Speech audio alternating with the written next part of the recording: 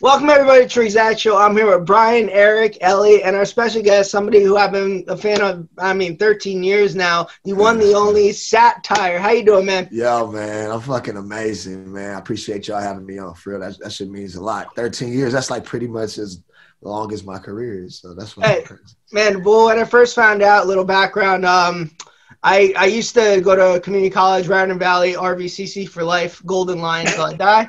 So, and instead of doing my homework, I'd sneak into the computer lab and watch the WRCs.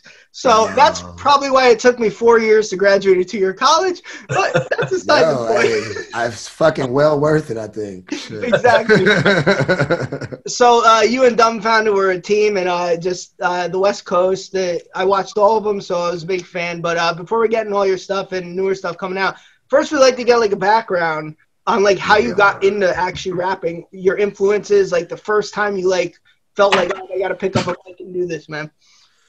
Well, you know, it's kind of weird because when you really look back on it, from the time I could read and write, from the time I was like 3 years old, I was writing poems. I was writing stories and shit. Like nobody told me to do it. You know what I mean? Like I liked doing it. You know, I would get read to by my mom and my grandma and whatnot. And as early as I could read and write, which was actually kind of crazy story too, because it was way earlier than my mom and my granny knew, because I was like hella quiet, ironically, as a young like baby, and they damn near thought like I might be like something maybe mentally different or something, because I was so quiet. And I was around 3, and I was also hyperactive, just not talkative or anything like that. So my mom was trying to get me out of her hair for various reasons, and she ended up making a fake birth certificate to get me into kindergarten at 3 years old instead of 5. So I'm in kindergarten, and then fast forward, my granny comes to pick me up one day, and she walks in. I don't know what's going on, and she sees me reading to the class, like on some show and tell shit or whatever. And my granny's tripping because she literally has no clue that she doesn't know that I can read. You know what I mean? Like, and they've been reading to me, and they've been doing, but see, I'm also playing Zelda and shit like that. You know what I'm saying? Going through the menus, and like that shit like that shit's real. And so, as crazy as it sounds, I started to teach myself how to read with the help of my mom. Read it to me and shit like that, and they didn't even know it. And my fucking grandma popped in like, yo, this boy, he knows how to read. Like, my mama didn't know it, my granny didn't know it. And so from the beginning, I was fascinated with language, I guess, you know. And so as soon as I could write, I was writing stories about my little brother, about my family, about, you know, fantastical fucking nonsensical child shit, you know. And I was winning spelling bees in fucking middle school, shit like that. All these things like connect in hindsight, in retrospect. Like, I liked the English class. In college, the only fucking classes I went to was psychology and English. You feel me? By the time I was, let's say about 11 or 12, I was full on, nigga, thought I was a poet, all that shit, you know, hella writings, all that, loved English, always excelled in that, no matter how, like, you know, a class clown or whatever I might be in my other subjects, or like talk out of turn or whatnot, I always was good in English. And the teachers always seen that potential there, because like, regardless of me fucking up for whatever reason, I was gonna be there on spelling test day, and I was gonna get a motherfucking 100%. You feel me? Like, I was really done. Like, I cared about that shit. Yeah. Math test, I don't give a fuck. You know what I'm saying? Like, I don't give a fuck, nigga. Right. Spelling bee, spelling test, new vocabulary words, Shakespearean, pentameters, nigga, I'm on that, and I always was like that. You feel me? So it wasn't until about, I want to say it was like 10th grade. No. It was 9th grade, actually. I I was riding the bench. I was riding the bench on varsity. I was playing JV at Eisenhower out in the IE. I lived out in the IE, which is like about an hour east of LA. I've lived all over. Oh, Imperial Valley? Yeah, like so I was in I went to Eisenhower, which is in Rialto. So okay. So I lived out there for like a back and forth. I moved around a lot. But while we was on the bus going wherever we was going to fucking play tournaments, I had a crazy basketball team. There was just one homie in the team named Eric Spencer. Shout out my nigga E. Spencer. And he had bars like, he was the first motherfucker I knew that had bars like in person. You know what I mean? Like the first person I knew. And so he was the only one that rapped, and every day on the bus or whenever we went on trips, whatever, he would, you know, rap about people, aka battle rap or whatever. We didn't know it. It wasn't called nothing like that. It was just fucking rapping. You know what I'm saying? But he would be clowning people, whatever.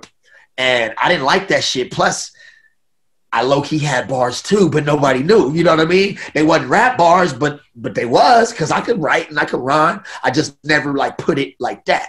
And so I fucking wrote some rhymes because I knew it was coming. You feel me? And eventually the day came. He says something, you know, the bus goes crazy. Nobody ever says nothing back. He just gets on everybody, and then that's it. He's the star. You feel me? And so he says something, they quiet down, and then I hit him with something. I'll never remember. It was probably fucking weak, but it was real. You feel me? And plus, nobody ever did that. And the whole bus went crazy, obviously. And then I felt my little, you know, like 15 seconds of fame. Like, oh shit, this is crazy. Like, you know.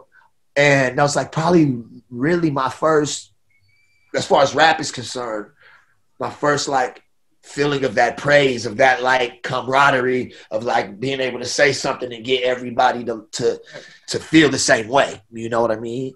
And like I had, again, did that from a younger age of spelling bees, or I was on debate teams and shit like that.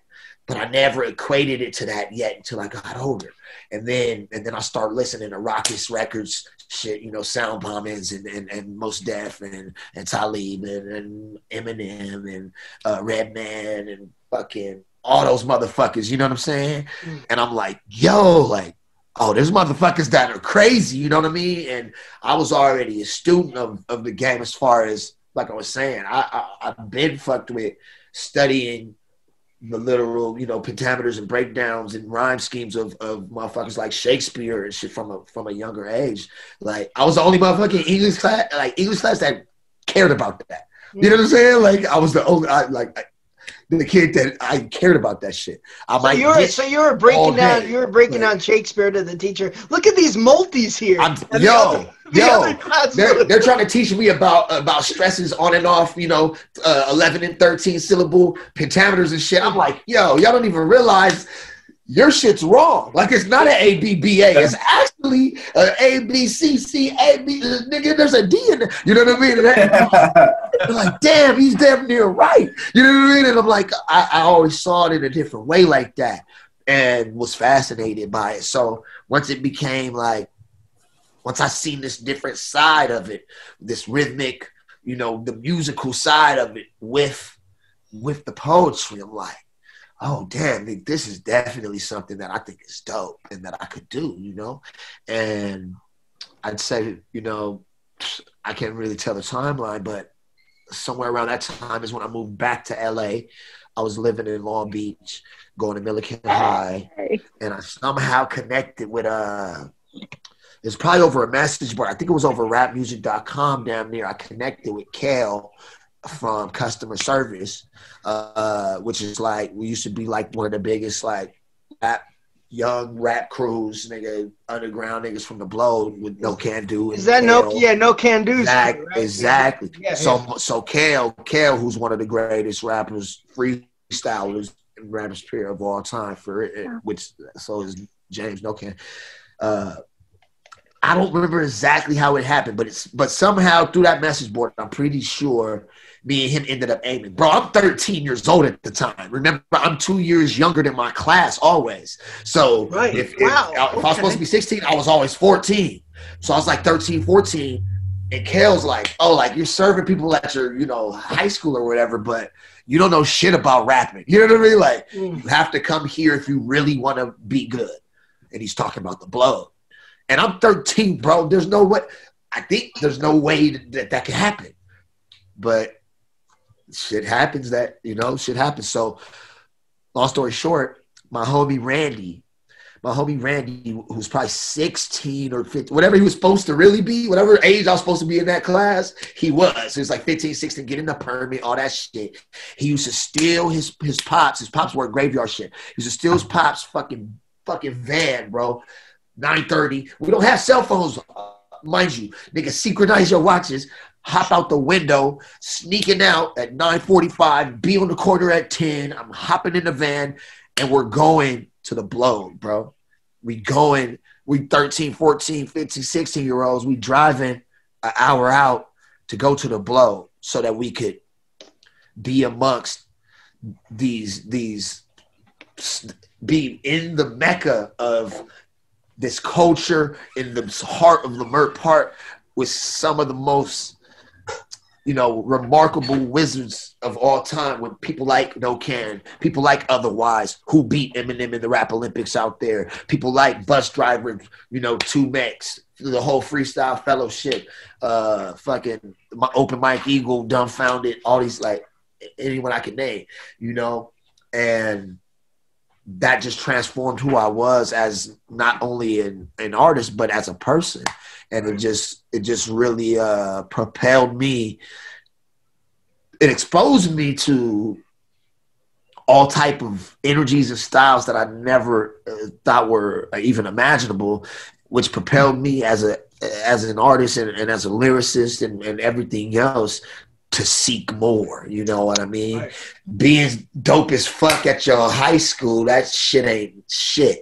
And I didn't know that. You know what I mean? Like I thought that was it. You know what I'm saying? Like you in the cafeteria, you got 50 people. You lit, right? You know what I'm saying? So it's like it was different. Yep. Like it was different. Now I'm in the corner, they're like, you all right, you little, but shut the fuck up. You know what I'm saying? Like, and I'm low key like, damn, like, yeah, you right. Like, because I'm listening to them, like, nah, low key, you right. I should shut the fuck up because I'm not that good. You know what I'm saying? I'm not like that. So, I got a couple of things really quick. Please, you sound like the funnest person to hang out with ever. So you were doing that at 13. I was practicing stickball. Yo, you wouldn't even believe. The things your parents did for you, they forced you 2 years younger to be in kindergarten. I was held back, so I was the tallest kid in kindergarten. No one could even trace me with a crayon because I was too tall for the fucking paper. Oh my God, it's like the opposite. So I was the biggest kid at my recital, just banging the cymbals, singing like, well, do your ears hang low? I was 6'1". You feel me? Hey, I have to say the one thing, and I'll pass it around, but I have to say, man, that shit resonates so much because Brian and I up here, we make music and we rap, and we fell into that, man. And I'm glad you brought that up because not a lot of people admit that. And you found it out at a young age. I think you're great. I think that's very important. I remember Mercules was on an Instagram Live with R.A. the Rugged Man, and they were talking, and Mercules said the one thing R.A. told him was don't become local famous. That was very important, bro. Very important. And we fell into that. Like, we released 2 mixtapes, and we had a buzz, but around town. And we thought, like, oh, this is it. And we never really expanded. I'm very happy that you brought that up because, like, I think for people listening, anyone, it's so important as a young artist. You might as well be famous out in Idaho with 100,000 people, you know? It's just, that's very informative, man. I'm glad because it's so, and you know, even to this very day, I still see this shit just as rampantly as in high school, bro, where people are worried about who the king of insert city is. It's like, bro, we got the internet, first of all. I don't give a fuck about that. Like, bro, I've toured nationally, you know, 8-10 times, once completely on my name. I toured internationally multiple times now. Bro, why are you worried about this little microcosm? Like, there's there's enough for everybody, and then also that's just like limiting yourself to something that's so small of a scope, I feel. And it's like Kale was one of the first people to take my tiny scope and put it just a little bit bigger. High school fucking lunch table to which arguably the next step ended up being one of the most craziest, because that next step was a fucking quantum leap. You know what I mean? It was, you're at the lunch table, now you're standing in front of Otherwise. Yeah. And he's rapping and he's looking you in the eyes like you're next. When you're like, you need to rap next. Let's go. God damn it. It's like, that never happened to me. You know? Nah, yeah, man, you're in Idaho, right? No, I'm playing. No, I'm fucking with you. I'm no potato farmer.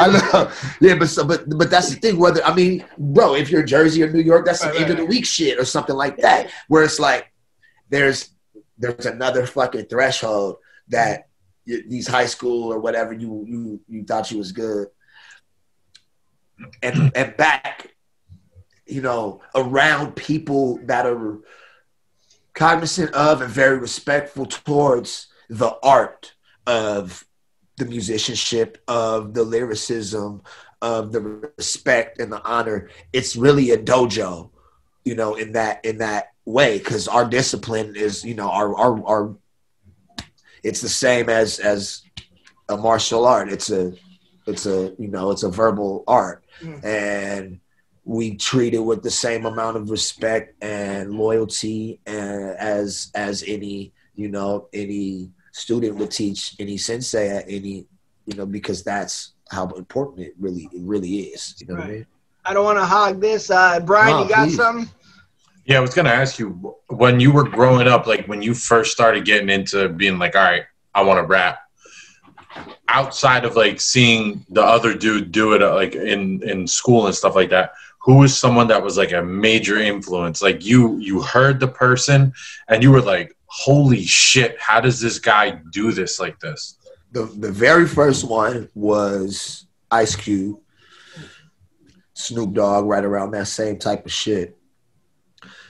DMX, and Eminem on that same soundbite. That was Any Man, and I'll jump in front of a minivan. I remember my pops slapping DMX, Dark and Hell is Hot, and the other one, I forget, that came out the same year. 2 classic albums in the same fucking year. Maybe the only person that ever did that. Is that I forget. Flesh of My Flesh? These are in the exact same year, by the way. Yeah. I think he might be the only person off the top of my head that's ever done that. That has 2 classic albums in one fucking 9 months apart from each other or something. Yeah, that's not normal. That's not fucking normal, bro. That's Irish twins right there. And I was so Busta Rhymes, and you could probably hear it, Redman. You could probably hear a lot of this in my stuff even to this day. Those are some of the first earliest, you know what I mean? Because they were so you could see like a lot of the people that I just named, they were so animated. They're all larger than life. Right. And they're also all very lyrically sound. Very technically beautiful writers without it being anything else. It's just so purely them. It's not robotic. It's just a pure fucking swag. I mean, Eminem now, duh, that's a different story. But back then, you hear a Busta Rhymes, just like, he just sounds like he's just a cartoon character chilling. But the shit he's saying and the way it's written is fucking insane. You know what I mean? I didn't appreciate Busta as much as I should have. When I listen to people did. When I listen to his stuff from like when I hear it on Shape 45, like Put Your Hands Where My Eyes Can See, he was better than that was a national hit. That was a national hit. Yeah. You feel me? And so for a reason, and we were young. All of us were probably around a similar age, but that still caught my ear. You know what I mean? Where I was just like, I didn't understand it, but I knew something was crazy. You know what I mean? That beat's fucking, that's not a normal beat. That Missy or Timbo, that's not a normal beat. It's an insane piece of musicianship and the same piece of lyricism that comes together as a great song. And all I knew is it just sounded fucking trippy. And then you see that video with that fucking weird shit, which Busta always had the visuals. You take it all the way back, and it makes sense. You're like, damn. Well, even in Woo-Ha, where he had all the shit blanked out on his coat. You feel what I'm saying? I remember, like, wait, what does he have? And that's the first time I ever knew you had to have logos blanked out. Yo, you see what I'm saying? And they did that on purpose. It's shit like that really influenced all of us into the type of culture that we love and that we ended up growing into. And so those were like very, very first. And then once I started getting around the actual people that I listened to on, the No Can Do's, the free stuff, I was very enamored and looked up to them and was trying to fucking figure out what that magic was that they had, that they said that I had, but had ways to go or whatever it was, And so that shit was just became on some fucking Harry Potter, like fucking Lord of the Rings shit. Like, it was just like, I seemed like I had a fucking quest, you know what I mean? I'm like, damn, like I need to like realize this dream. And of course, along the way, that shit didn't work out a lot of times, And by the time I graduated high school, I'm 16. I went to Cal State San Bernardino I went there for probably like 6 months. Full ride scholarship to do whatever I want, because my test scores are crazy, all this shit. Then I don't go to none of my classes except for English, psychology. I'm trapping. I'm doing all type of shit, getting all type of trouble and shit. But not enough trouble, like not real trouble. But they knew what was up. And I was just, bro, I was I was a day away. It's one of those things. Like, I had a couple incidents up there where I shouldn't even be talking to you right there, like right now, like on some real shit. You know what I'm saying? So I was like a fucking hair away from not being around here right now. Just put it like that. And yeah. I don't want to be the reason Satire gets locked up. I don't need that type of shit in my life. But it was the Dry Snitch podcast. Yeah, you feel me? But yeah, this ain't no DJ Vlad shit. We already know. Hey, he got in trouble for that. But it was just crazy because I just felt that, like, while I'm partying and making money, whatever I'm doing, like, the whole time I'm still going back out to the blow like almost every Thursday when I could, you know what I'm saying? Blah, blah, blah. I'm winning fucking freestyle battles all in the area or whatever I'm doing, whatever. But it wasn't enough, you know what I'm saying? Like, I'm like, this ain't, because it was still that low. It was that feeling I had at the high school. Yeah. It's like, oh yeah, you're better than all these fools. Duh. Like, what do you mean? Like, what are you really finna do? And so I forget how this part happened. If you notice, I forget a lot of important shit in my life. But I remembered my nigga Dumbfounded, bro. Me and him knew each other like through rap, through the block, through the, Lamert shit. But we didn't know each other. Like we wasn't tight like that. We was tight. And he's like, bro, like, you can fucking straight sleep on. First of all, he's already sleeping on someone's couch, on his sister's couch. He invites me to come live there to sleep on the floor of the couch of the place he's sleeping on, without like really, really knowing me, other than just really believing in me. And that's so funny because it's not his place, but he's like, you come sleep on my floor. It was not his place. No. Hey, I'm smoking. I'm sorry. I didn't know if I could. No, that's fine. Could you imagine one of our... It's legal. It's legal. I'm smoking. But so, yeah, he invites me to fucking stay on the floor of a place that's not his. It's his sister, but it's not his place. Like, he invites me to come live on the floor and I'm not like his best friend or nothing yet. Like, it's just like, this dude that's cool that rap with that I've seen every couple weeks for 2 years. You're essentially a stranger at this point. I mean, more or less. And so he's like, yeah, just fucking come sleep on the floor. Like, let's go. You know what I mean? And I'm like, bet, bro. So I put everything in one backpack, bro, on some Buddha shit. And I was just like, I left everything out there, bro. And I was like, let's go, bro. And that started like, that was in about 06, 07, because that was in 06, because the next year was the rap championships, which is in 07 or 08, right? 07. Exactly. So it wasn't. So then it was on 06 then. Before I get into some of those battles, I want to just pass to our Cali girl. She hates when I say Cali. Ellie, if you got any questions, jump in because I know you're from around sort of the area. So okay. So I'm from the Bay Area originally. I lived there for a little bit. Okay. Oh, where? In San Francisco, in Hayward, and in like outskirts of Oakland too. Okay, cool. Yes, I'm from Oakland. So that being said, what are your opinions on Bay Area rap? And you have a voice very similar to Keith DeSneak. I don't know if anyone's ever told you that, but your voice kind of reminds me of his. I was like, wait a minute, I know that voice. I fuck with Keith. Yeah. So, I mean, like I said, so about a few years ago, I lived in the Bay for about a year. I was in various parts of San Francisco, and then I was in Hayward for a little bit.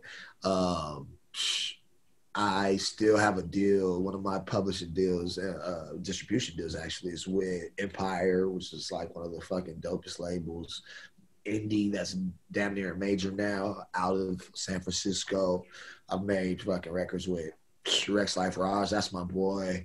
Shout out to the whole Rex Life clique. And I fuck with Mozzie. I fuck with hella Bay artists because before I moved up there, I was always back and forth from the Bay. Like, I mean, y'all had my nigga Lush One on recently or whatever.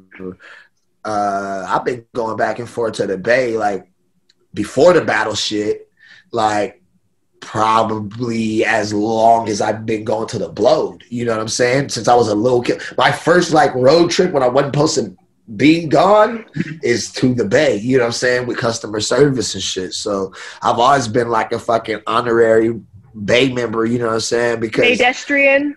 Yeah, like low key, just because I mean, I have a lot. You know, it's funny. People have always told me like I have a little bit of a Bay swag to me too, which is fucking weird. But I see it because a lot of my Bay niggas say the same shit. And especially like my East Oakland niggas, it's just like it's a certain type of vibe. But a lot of my like East Oakland, you know, it's on some like slick talking pimp shit. Those niggas is crazy. So yeah, I taught in East Oakland. Yes, no, East Oakland is its own thing. You feel me? Exactly. It's a whole different shit. Its own thing. And so I've always had like love and respect for the Bay, bro. And music wise, come on, short and 40, that just goes without saying. But when you're talking about real originators, I was just about to say my personal favorite is Mac Dre, because that's everything that we stand for. That's everything that the culture is about, bro. It's one of a kind originality with true bona fide lyricism and ear for fucking a party fucking song and a vibe that you're giving out. The thing is that a lot of people get fucked up, especially when you're coming from like a background of like either like, can I see the lighter please, baby? You know, freestyling or battling in acapella style or whatever. It's like, bro, music is not about words, bro. Music is about feelings, like, period. You're using words in conjunction with rhythms and music and instruments to conduct a feeling. That's at least how I look at it. And so it almost seems, you know, counterintuitive because I'm such a student of and so intentionally say every single thing that I say. But at the same time, the only reason I do that is to create the vibe. It's not about the words. It's all these rhyme schemes, the alliteration, all these things are tools that I'm using to create the feeling. It's not about the words. Like, I don't ever separate words from the beat. There's no beat and words in my songs. You know what I'm saying? There's songs. Niggas don't say, hey, kick that Jimi Hendrix verse. How does it go? And niggas just bust the verse. No. That's a good point. Because that's not, it's music. It's music. You can't really separate it. Yeah, the words are tight and yeah, the instrumental stuff, but how the fuck you take it away from each other? Right. It's supposed to be one. And so I think a lot of people have the tendency to forget that part, especially when they come from a background of word dominant rapping or whatever. It's like, yeah, bro, but the words are just one piece in that fucking puzzle. They need to just be, the words aren't by themselves. Like, you know what I'm saying? So Mac Dre, one of those people. Oh, sorry, but no. I just want to no, go ahead. Oh no, I just wanted to say before we kept going forward, because you said the whole thing about the songs and like having it be, you know, there's not words in a beat, it's all together to make the song. Do you feel like, you know, the rappers that are like, they try to be kind of too technical and stick like too hard to like a rhyme scheme and too up above kind of with lyrics wise, where it's like very compound words, a lot of syllables and things like that. Do you feel like that kind of stops them from creating that, and that's the thing that separates like somebody like an Eminem from that person? I personally, I mean, all I can say about it is I don't really listen to it. You know what I mean? Because there's better feeling shit to listen to. Yeah. And like real quick, a perfect example of it. You know who Dax is? Yeah. I feel like he's a perfect example of that because he's a really good rapper. Like, he's a good lyricist. But his music sometimes, like, I'll turn it on and listen to it, and I'm like, yo, this is just too much right now. It's just like attacking the shit out of your ears. To me, it's like Eminem now. It's like there's a clear separation in the words and the music. So sharp, so sharply clear. There's a fucking chasm between the words and the music. It's words on the music. Like, see, I don't even create like that. People don't, like, you can't send me a beat and then I just rap on it. Like, that's not how that works. If we're working over the internet, nigga, your beat's gonna come back with shit changed, maybe some shit added, maybe the beginning is fucking flipped and fucking revert. Like, it's gonna be a thing because I need access to all pieces of the fucking puzzle. Like, I'm not just painting on top of something. Like, it's inside of it. You know what I mean? It has to be one. And that was what I was saying. It's like Mac Dre. Listen to the Bay sound. Listen to what you now call the new LA sound, quote unquote, which is really a little more hyper version of an old hyphy sound with a little more instruments. It's real. That was just created, not solely by, but very popularized by Mac Dre. Yet, listen to all this shit. He's gassing. Like, you know what I'm saying? He's legitimately gassing. That's what I try to do. It's, make no mistake, I'm rapping fucking better than everybody. But that don't fucking matter. Right. If it's only that. I have to just cut in because Ellie looks like she has something to say about when you bad. Please. Okay. So, no. You're so right. LA music is kind of like low-key hyphy music. It's like rebranded hyphy. Like, that's what they call New LA, yeah. Right. When you know that song by YG came out, Big Bank. Come on. My brother listened. That's a fucking hyphy beat. That's a track a million. That's a track. That should be a track. Shout out my boy Trax. That's the homie. That sounds like a Trax a million beat, right? My brother. A little bit faster. I played it for my brother, and he's like, "This is kind of bass sounding," and I was like, "Yeah, but it's YG." And he's like, and I was like, "Fuck, you're right. This does sound like a bass song." And then that's a Keep the Sneak song. That's a Keep the Sneak song. That's a fucking Mac Dre song. That's a fucking E40 beat, yo. That's a Jacka beat. That's a Jacka beat. That's a Too Short beat. That's a Mr. Fab. That's exactly what I'm trying. That's my boy. That's my boy, yo, Mr. Fab. Tell me that's not their beats from 9 years ago. Yeah. Keep it really real. It's not a bad thing, but what I'm saying is, tell me that's not real. It is. It's just Blueface. Listen to a Blueface beat. Listen to a Blueface beat. Yeah. Stop it. That's literally Trax could have made any of those beats. Like, it's real. It's just great when you sit back and watch things formulate, and you two just talk about the West Coast. It's phenomenal to watch. Andre Nicotina. Sorry, gotta cut. Andre Nicotina. Shout out that's my homie too. Shout out Andre. He's a real one. I'm gonna pass it to Eric because he's him and his light and his litter box in the back. My awful light here.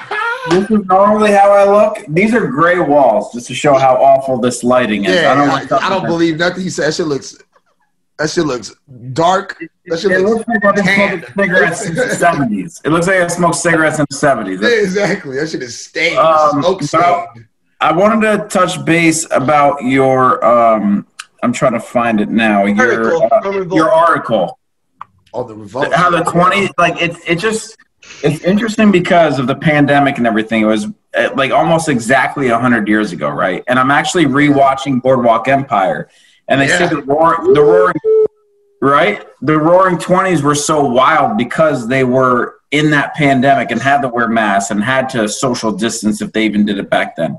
And then, alcohol was banned and shit went crazy. But I want to hear your take and what you wrote about in the article as far as the comparison between 2020 and 1920. And I want to add too really quick. Sorry, Eric. Like it was same thing with that article. After you answered Eric's questions, because I don't want to cut you off again. Was it hard to write about your experience? But you could answer that after. You can put it all together. Yeah. Gotta take some juice first. This is gotta wet your whistle for this. Wow, what a white thing to say. Wet your whistle. What are you, my dad? I got some of that weed in my throat. You hit the last little bit of the weed. Yeah. Talk about police injustice while you wet your whistle. Right? While you wet your whistle, go ahead. Right? But all right, so peep how crazy this shit is, man. So the whole thing is, so that article is basically like the editorial version of my album, The Roaring. So, 2019, about October, November. I forget how. Again, I forget. I forget the key moment that happens in every fucking like big moment of my life. But, that's right. You could quote Shakespeare. So all I just remember was I was falling down a rabbit hole. Boardwalk Empire is the shit, by the way. But I was falling down a rabbit hole about the Roaring 20s and the Black Wall Street massacre, the stock market crash. Shit. The fucking prohibitions, the speakeasies and flappers and I'm like looking at my life. This is pre-pandemic. Thank you, sir. And I'm like, yo, this shit is like sounds just like that. You know what I mean? Like I'm looking around at my life. We got the after hours. Hold on.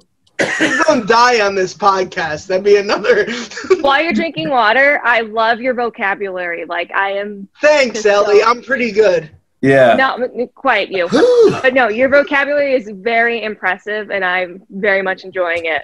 Scott said water. All right, cool. Let's try this again.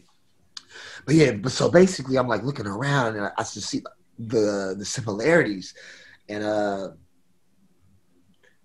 I'm kind of like I be reading like a hella science journals and like random shit, and right around that time, they were starting to talk about the coronavirus, which is just another type of as many types of coronaviruses, whatever. But they were starting to talk about COVID-19 before it was called COVID-19.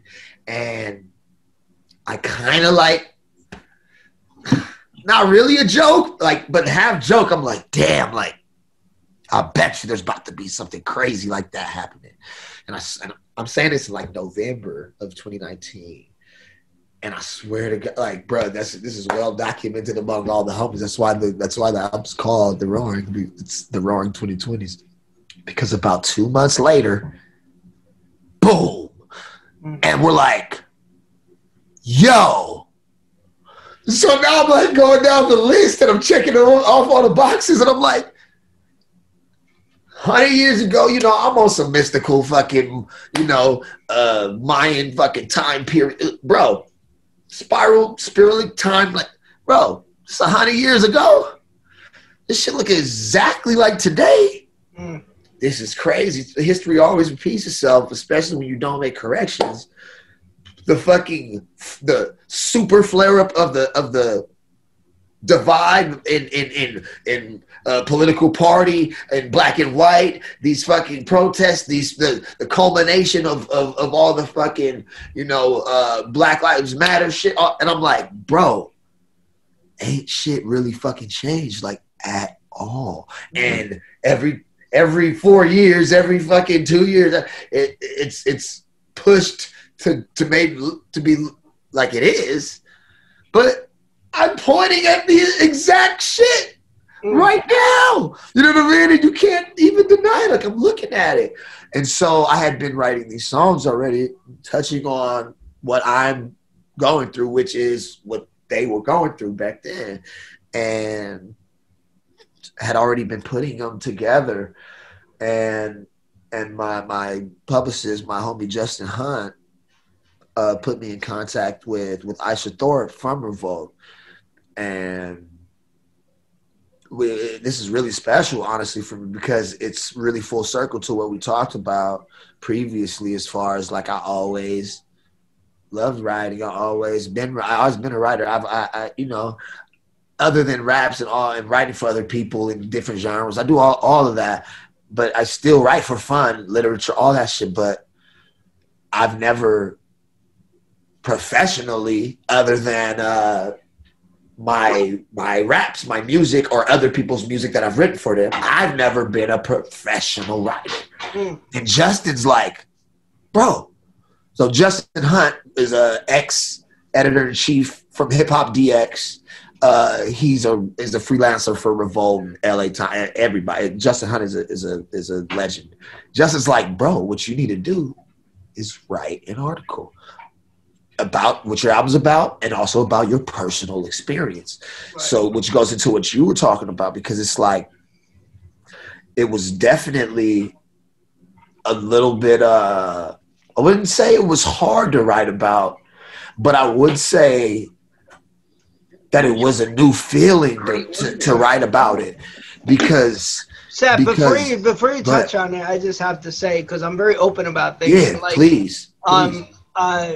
I used to be the guy, honestly, I was the guy who was All Lives Matter, and I was if the guy just complied, he wouldn't have been shot. Yeah. But like, the more and more I've seen it, and I've kind of done a 180, and reading your article on top of it, I was just more like, holy shit. So like, I just have to say, like, reading that type of stuff really does have an influence on people, especially people like me who were different, let's say even 9 months ago. Hey, I'm gonna tell you like this, for real, you were a real ass nigga for saying that, bro. Absolutely. Because that's what we need, bro. You changed your mind. Correct. Yeah. You believe something for what we all believe what we believe because of everything that fucking ever happened in our life. You believe what you believed. You seen something else, and you fucking had the courage and the individualism to just simply change your mind, bro, which is okay. So I commend you for that. You feel me? And that's part of the weird feeling that I'm talking about, because my music is music, and I think it's a lot more subjective from person to person, what they get from it, what they feel out of it, what they take from it, regardless of what I'm talking about. Because it's a song, again, it's not just what I'm talking about, it's this whole soundscape, this whole feeling. Whereas this article is black and white. It's writing. It is the lyrics aside from the music. There is no music. This is that. Let's talk about it. And I don't know that I had ever done that, or actually, I had never done that in this depth or with this amount of prestige by far. And so now I have Revolt talking about, yeah, we love it, we want to run it. What's the PayPal? And I'm like, wait, what? Good for you, man. Like, you guys fucking, like, this is that, you know what I mean? It goes from these things, these near-death experiences, some of them, these other injustices that I didn't even realize, as crazy as it may sound, that I didn't realize was like wrong or whatever, to it being so important that happens, you know what I mean? And that people like you and anyone else, regardless whether they believed whatever that anyone could take something like that so powerful from it. That shit was incredible to me. And it definitely it's definitely not going to be my last one at all. For in that style at all. Like I'm writing plenty more editorials because I realize that people need to hear the shit. You know what I mean? Right. And if I have a gift for saying it in whatever way that makes people want to read it, hear it, whatever, then to me, that's my duty. It's like, what else are you fucking finna do? You know what I mean? Right.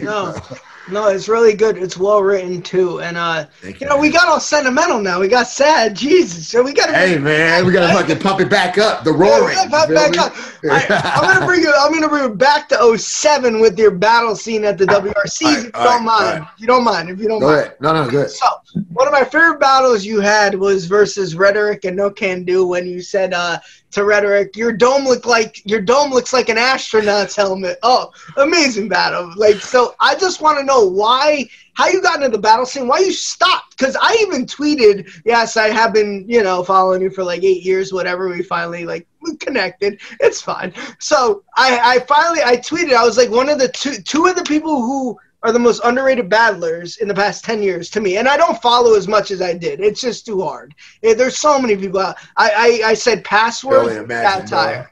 I said Pass and Satire. Pass is the man. Yeah. Pass still battles though, don't he? Right, yeah, he does. This was back in 5 years ago when I tweeted that. But I honestly said, and I remember someone tweeted you and said Satire used to be able to beat anyone, and you tweeted used to. I still could. So why'd you stop the battling? Because I think that was when your mannerisms and your humor, they were at their best. It just worked, man. Thank you, man. You know what, man? Battling is fun, but there's a lot of there's a couple things. For one, the reason I stopped is really just because I don't have the time. I don't have the time to. And I have my energy focused on other shit that it's just battling for me from the beginning was always all right. So prior to WRCs, bro, battling is just like a part of my nature as an MC and coming through a dojo like the Blow is being able to battle is not even separate from being able to rap as far as we're concerned over there. So it's, you think you're dope. It ain't he does this type of shit. No, you think you're dope, then fucking battle me and you got to be better than me. Period. So battling was never it's not this set up thing. Not I'm finna battle you. You know what I mean? It's just a thing.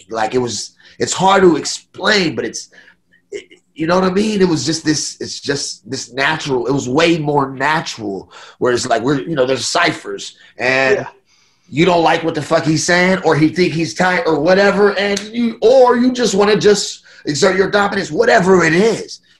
Because MCing and rapping is a sport as well. And any sport is hinged on competitiveness. So you're trying to show that you're the best. And that's what battling was. It was not you know what I mean? And so everything evolves as it should. So once it started to evolve and then it became the first, a cappella style, filmed, whatever, back and forth battles and shit. Me and Dumb and Disaster and No Can and Lyric Flip and Verbs and Alpha and of course the Source and Mac, but they weren't in LA and shit.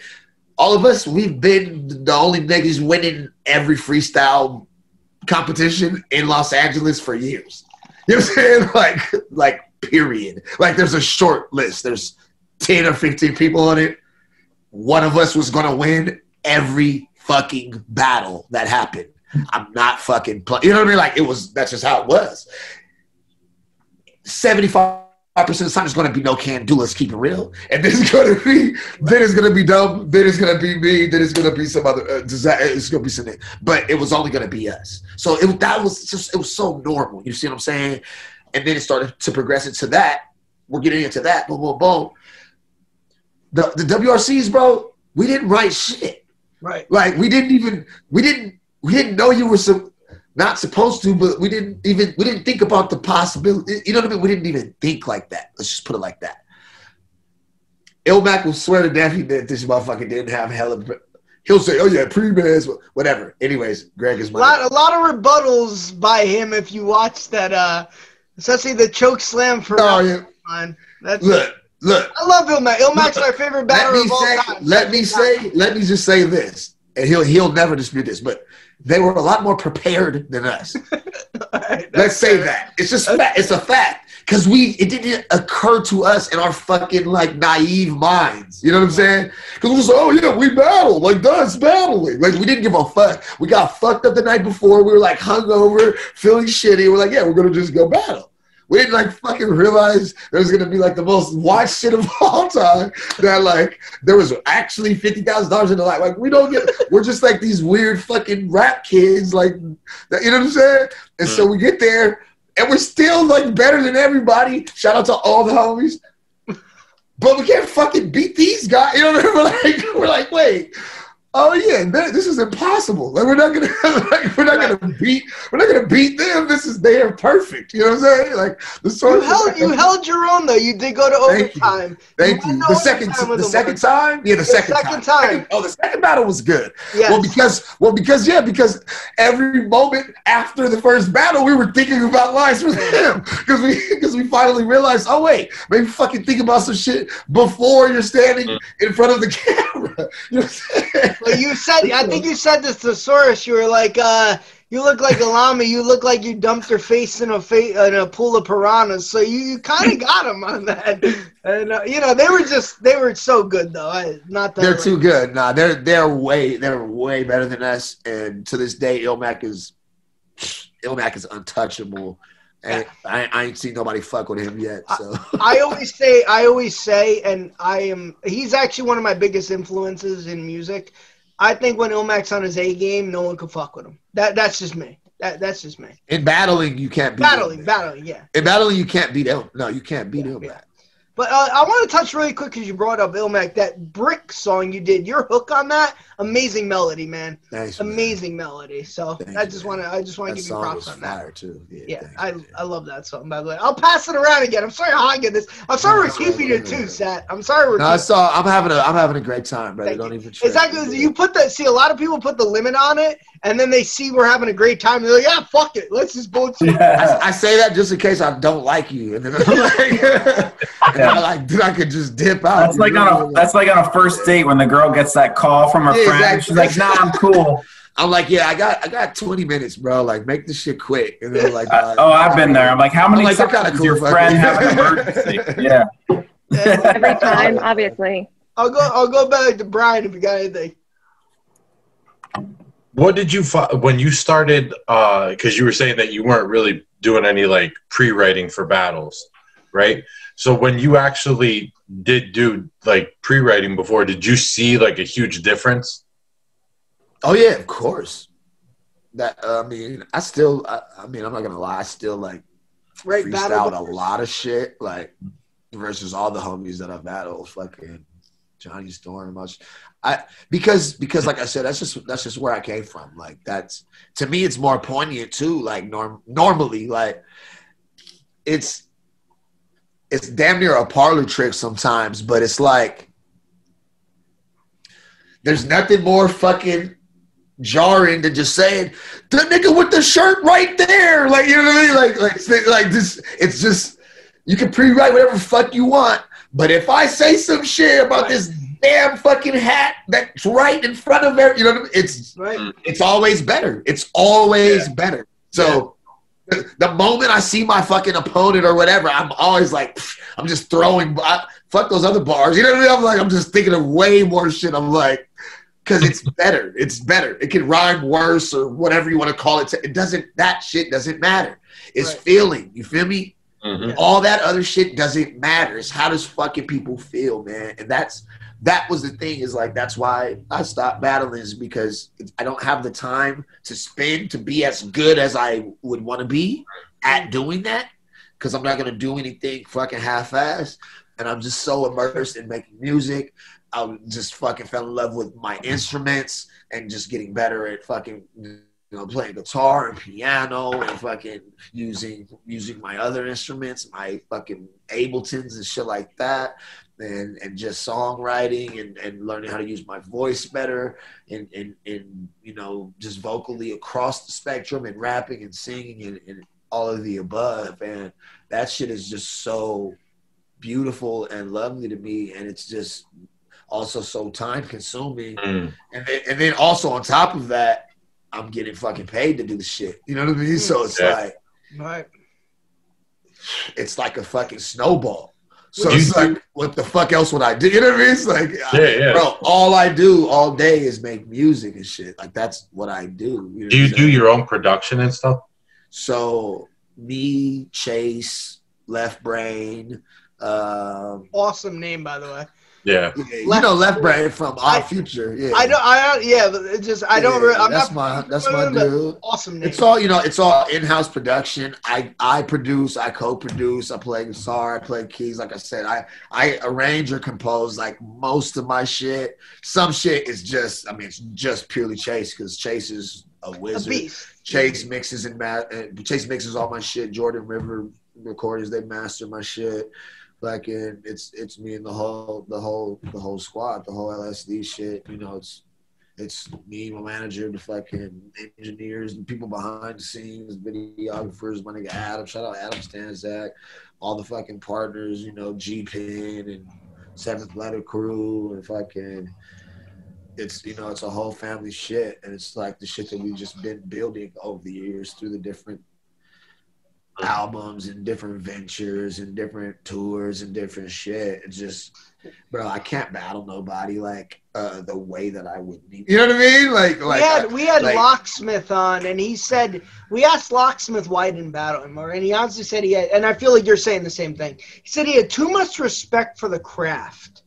And he's there's not no way I can battle anybody. Right, he's not 100% in it at the moment. I'm paraphrasing, Locke. By the way, if you see this, I'm paraphrasing. He said, he has too much respect for it, so he didn't want to go into it like half-assed. And if he did, he'd want to be 100% in. And then we had Nino Bless on. He said that he can't really think about someone for 6 months. And it's just hard, And that's what I'm saying. And for me, it's definitely not 6 months, but still, it's like I'm obsessive. And I also know that these other motherfuckers are just as or more, because they're way more practiced in that right now. It's like, bruh, I have a fucking – if I say, I'm a battle, nigga, I got a target on my back, and I also got a fucking plate full of other shit to do. You know what I'm saying? It's like again, it's similar to that. It's like I respect that other warrior, nigga, way too much. I'm not gonna. That would be like boxing somebody. You know what I mean? Boxing someone without properly training. It's like, don't do that to yourself and don't do that to them. You know what I'm saying? Like, that's not how that is. I'll still fuck them up, but I'll have to like pull some tricks out of my. No, I want to be tip top. Right. At everything I do, and if I can't dedicate fucking hours upon hours of fucking figuring out a unique way to break you down, then I'm just gonna, keep doing what I'm doing. I have one more question, but I just want to ask if anyone else has anything. Go for it. Ellie, you got anything? Yeah. So I don't know how close you are to Long Beach, but I know you mentioned you play guitar. Oh yeah. Sure.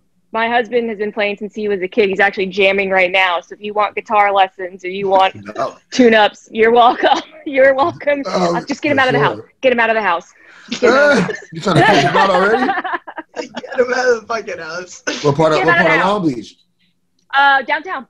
Okay, yeah, for sure. We live right on Pine. Mm-hmm. But yeah, so if you want, where you're at, by the aquarium and shit over there. Yeah, exactly. The Liquid Zoo. Yeah. Facts. Yeah. But yeah, if you want some guitar tune-ups or you want some tips, he's more than happy to help you. I'm always learning. You feel me? So it's all Definitely. Can I just say, is an aquarium actually, that's a liquid zoo? Is that like a new thing? That's the first time I've ever heard I got it from Vinny, and then I stole it. You got to cite your sources when he still jokes. So yeah, that's what I stole it from. But that shit slaps. It is more or less. That shit slaps. Yeah. You tell somebody it's a liquid zoo, always a slap. Brian, you got anything? Nah, I don't have anything. All right, Eric, I'm ready for the gun to your head. I got one more before we get to our final segment.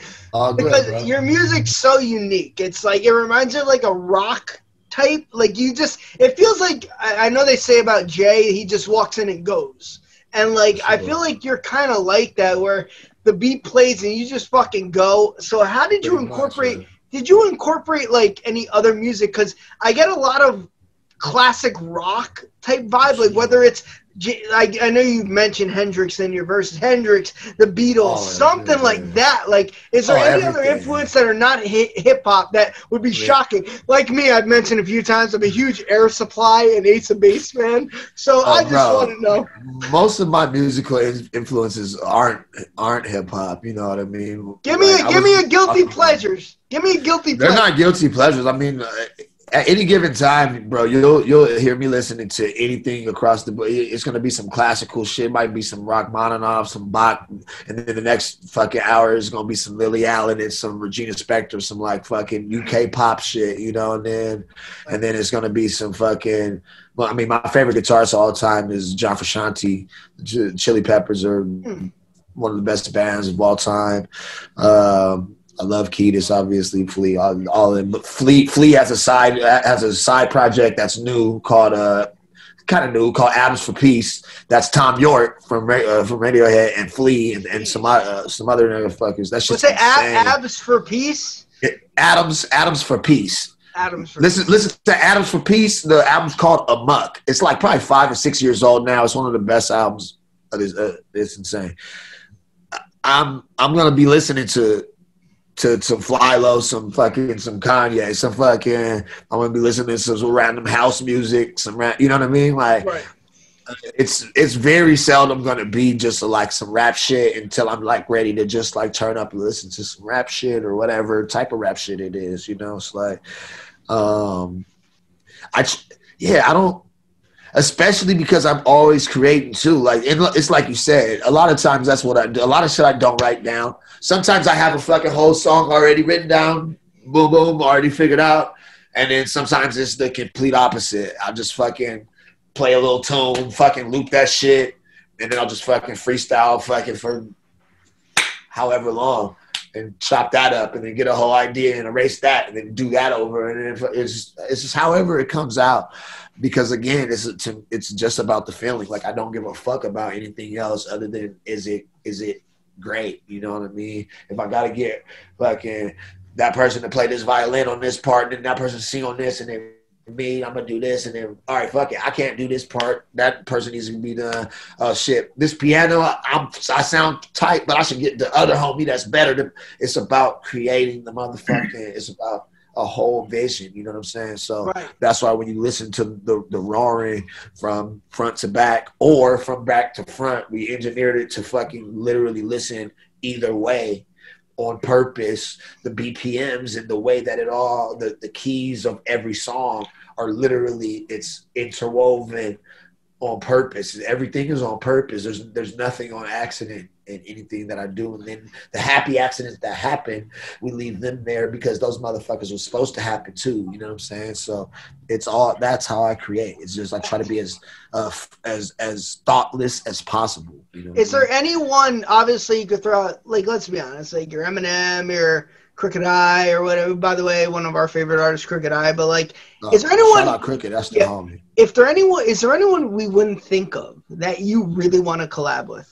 Someone like random, you know, like any one rapper that like people be like, yeah, I don't think Seth would like him, but like he does. For real, I don't know, cause I'm really snobby. I mean, the thing is, I don't give a fuck if I care about the vibe. I don't care if they're a good rapper. I don't care about anything other than the vibe. So it's like I will work with anybody that's dope. That's it. If it's fucking fire and you're a good person and it feels right, then we can fucking make something crazy, because that's the only things that I operate off of is like the level of the vibration, like energy. Fuck if you're popping, I don't give a fuck if you're rich, I don't give a fuck if you're amazing, unless it all fucking feels right. You know what I'm saying? Right. Like that's what I operate off of. So I got motherfuckers that, you know, I've worked with motherfuckers that are the top, whatever you want to call motherfuckers that suck. Fuck them. And then I know motherfuckers that don't nobody know that got more placements, that are doper, got more money than anyone you do, and none of that matters because they're just good fucking people. And it makes sense. You see what I'm saying? It makes sense why they're where they are, because they're just good fucking people. Yeah. So it's like that's how I work. Like that. I have to say, this was one of the funnest interviews I've personally done. Real, honestly, this was awesome, man. I've been a fan for so long. But we have a final segment we do, gun to your head. All right, so this is very intense. We each ask 2 questions, right? And it's a lot of wordplay since we kind of started this hip-hop podcast. It's not your typical Coors Light, Bud Light. It's a little wordplay involved. And you pick a winner after we ask the questions. You have to pick your favorite question, okay? All right, for sure. All right. We're pretty intense about this. That's it? I just picked the favorite question? Yeah, but you got to answer the questions, though, as we're asking them. And then at the end, you'd be like, oh, my favorite question was. All right, for sure. All right, so because Eric cheats and he writes these down while these are going, we'll let him go first. This is not that week. Okay, ready? Would you rather only eat Impossible burgers or find it impossible to eat a burger? I would rather only eat Impossible burgers. Okay. Would you rather never eat at Taco Bell again or always have to ring a bell every time you eat a taco? I'd rather never eat at Taco Bell again. Okay. Eric, what is with white people in Taco Bell? My God. Taco Bell's amazing. White people love Taco Bell. I don't understand it. It's amazing. I'll tell you why. Only thing that I really fuck with from Taco Bell is Mexican pizzas, and they took them off, bro. So fuck Taco Bell. It's D-grade meat. It's amazing. It's easy. I've told this story before on this show. I once found a splinter in my taco, and I just flicked it aside. Yo, bro, I loved it. Bread. I loved it so much that I was like, fuck it, and I just kept eating. You were okay with it. I'm okay with it because they've been good to me. It's like filler. They've been good to me. Splinter Scotty. All right, I'll go next. All right. Would you only rather eat at the Olive Garden or live in a garden full of olives? I'd rather live in a garden full of olives for sure. Making martinis all day, bro, for sure. Yeah, there you go. Great question, by the way. Every time. Why? For 1 month, would you rather take a cruise with a guy named Tom or only watch Tom Cruise movies? I would fucking cruise with Tom York, bro. That's my boy. Let's go. Let's go. We're cruising. Follow up. Yeah. Right, We're making an album too, bro. It's just about to be hard. I agree. Remember that question.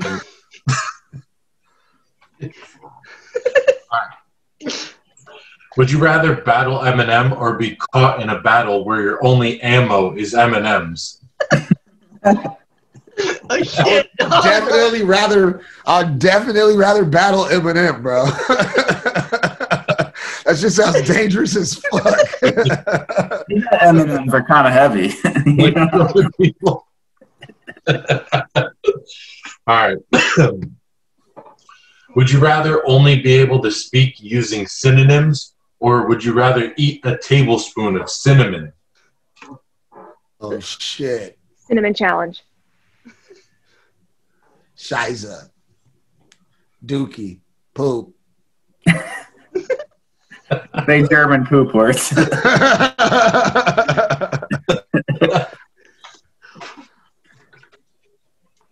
was the answer. It's all synonyms, bro. Oh shit! I didn't even pick that up. Wow. I didn't even realize. Wow.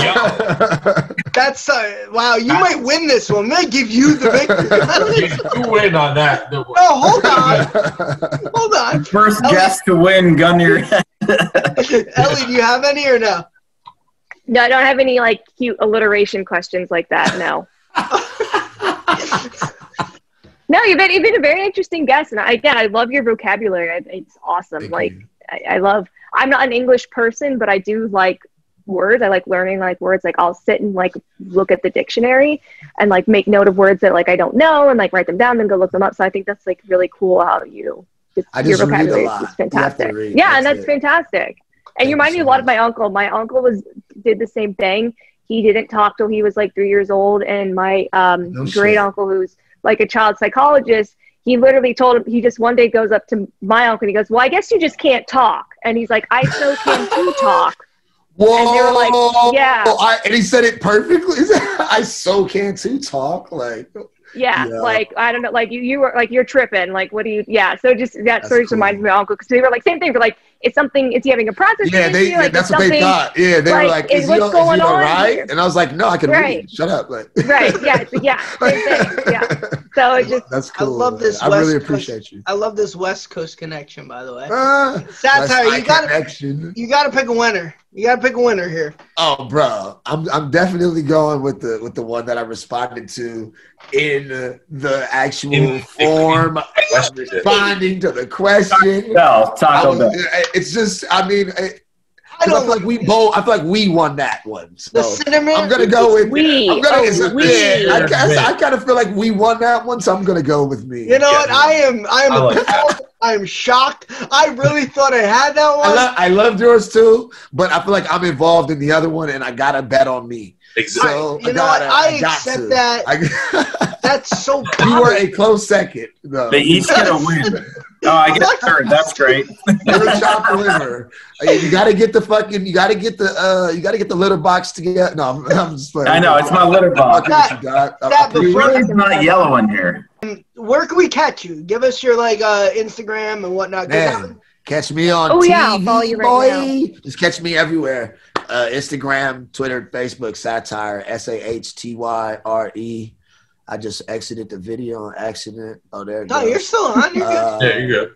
Fucking peep out the roaring. That shit was number 15 in the world the day it dropped. That shit was crazy.